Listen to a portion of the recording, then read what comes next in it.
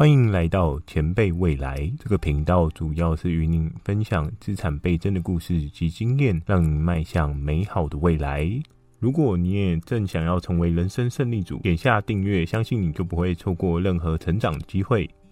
2021有钱人打造。为什么买公益彩券？威力彩券是为了公益，还是为了2021马上致富的美梦？我们都听过一券在手，希望无穷。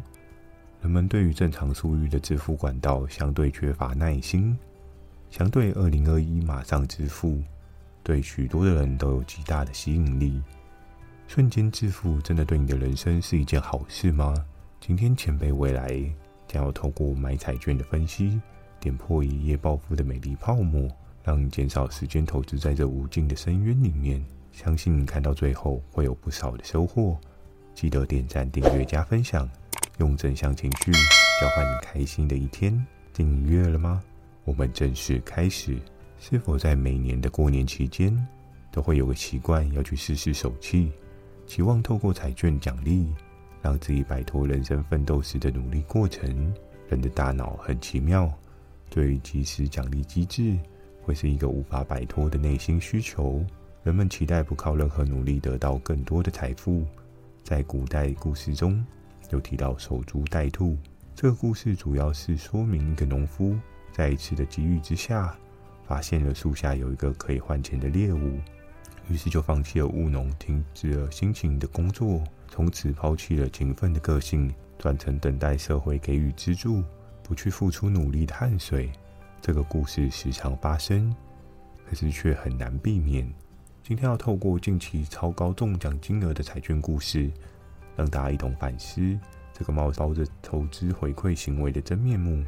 公益彩券的产生是在1995年7月透过法条的设立，为了提升社会福利的目的所打造出来公益回馈制度。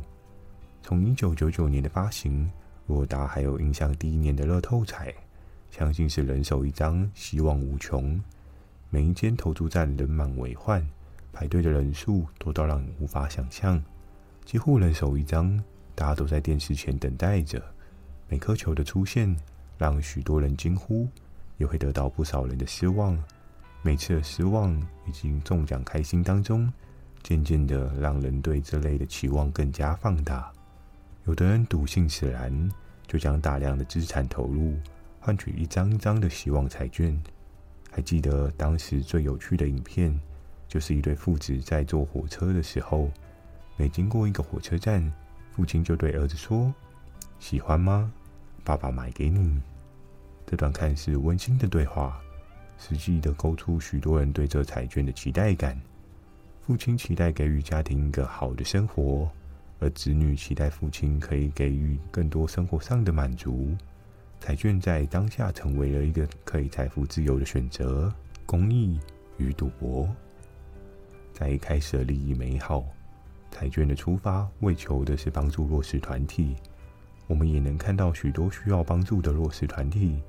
得到了一份能赖以为生的工作。可以看到许多的人去购买彩券的动机多半是希望中奖大过于公益行为，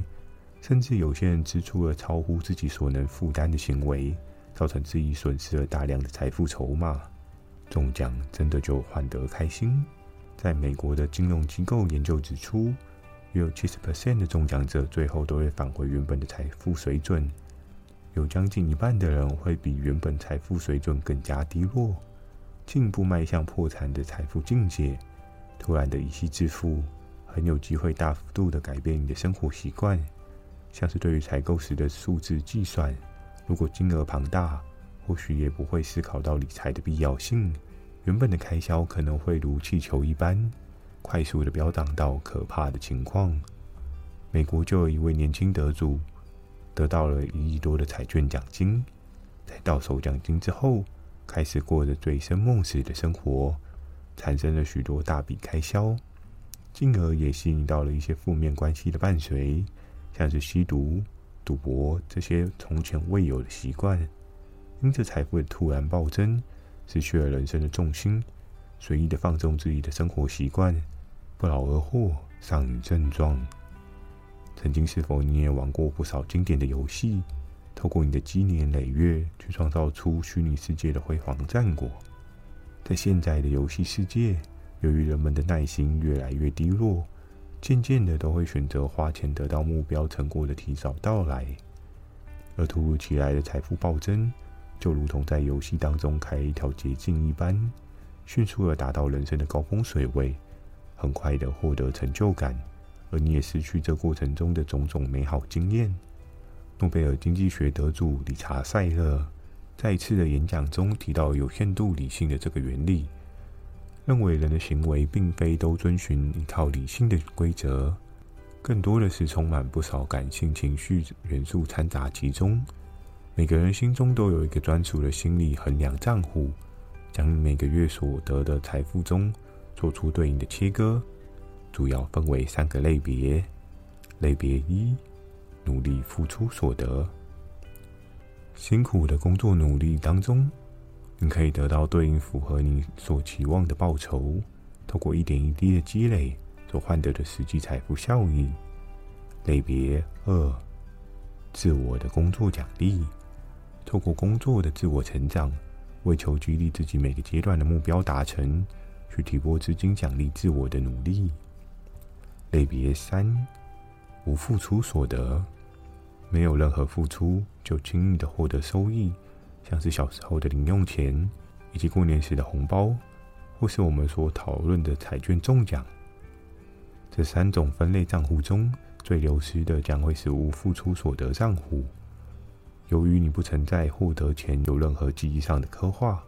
所以这笔财富的在乎性会远低于另外2个账户。由于不在乎资金的流出速度，将会比你想象的还要快上许多，也是 70% 的中乐透得主到最后无法有好的结果原因。当快速的获得财富自由，或许你可以获得许多财富上的支撑，可当如果还没有培养起富人思维般的脑袋，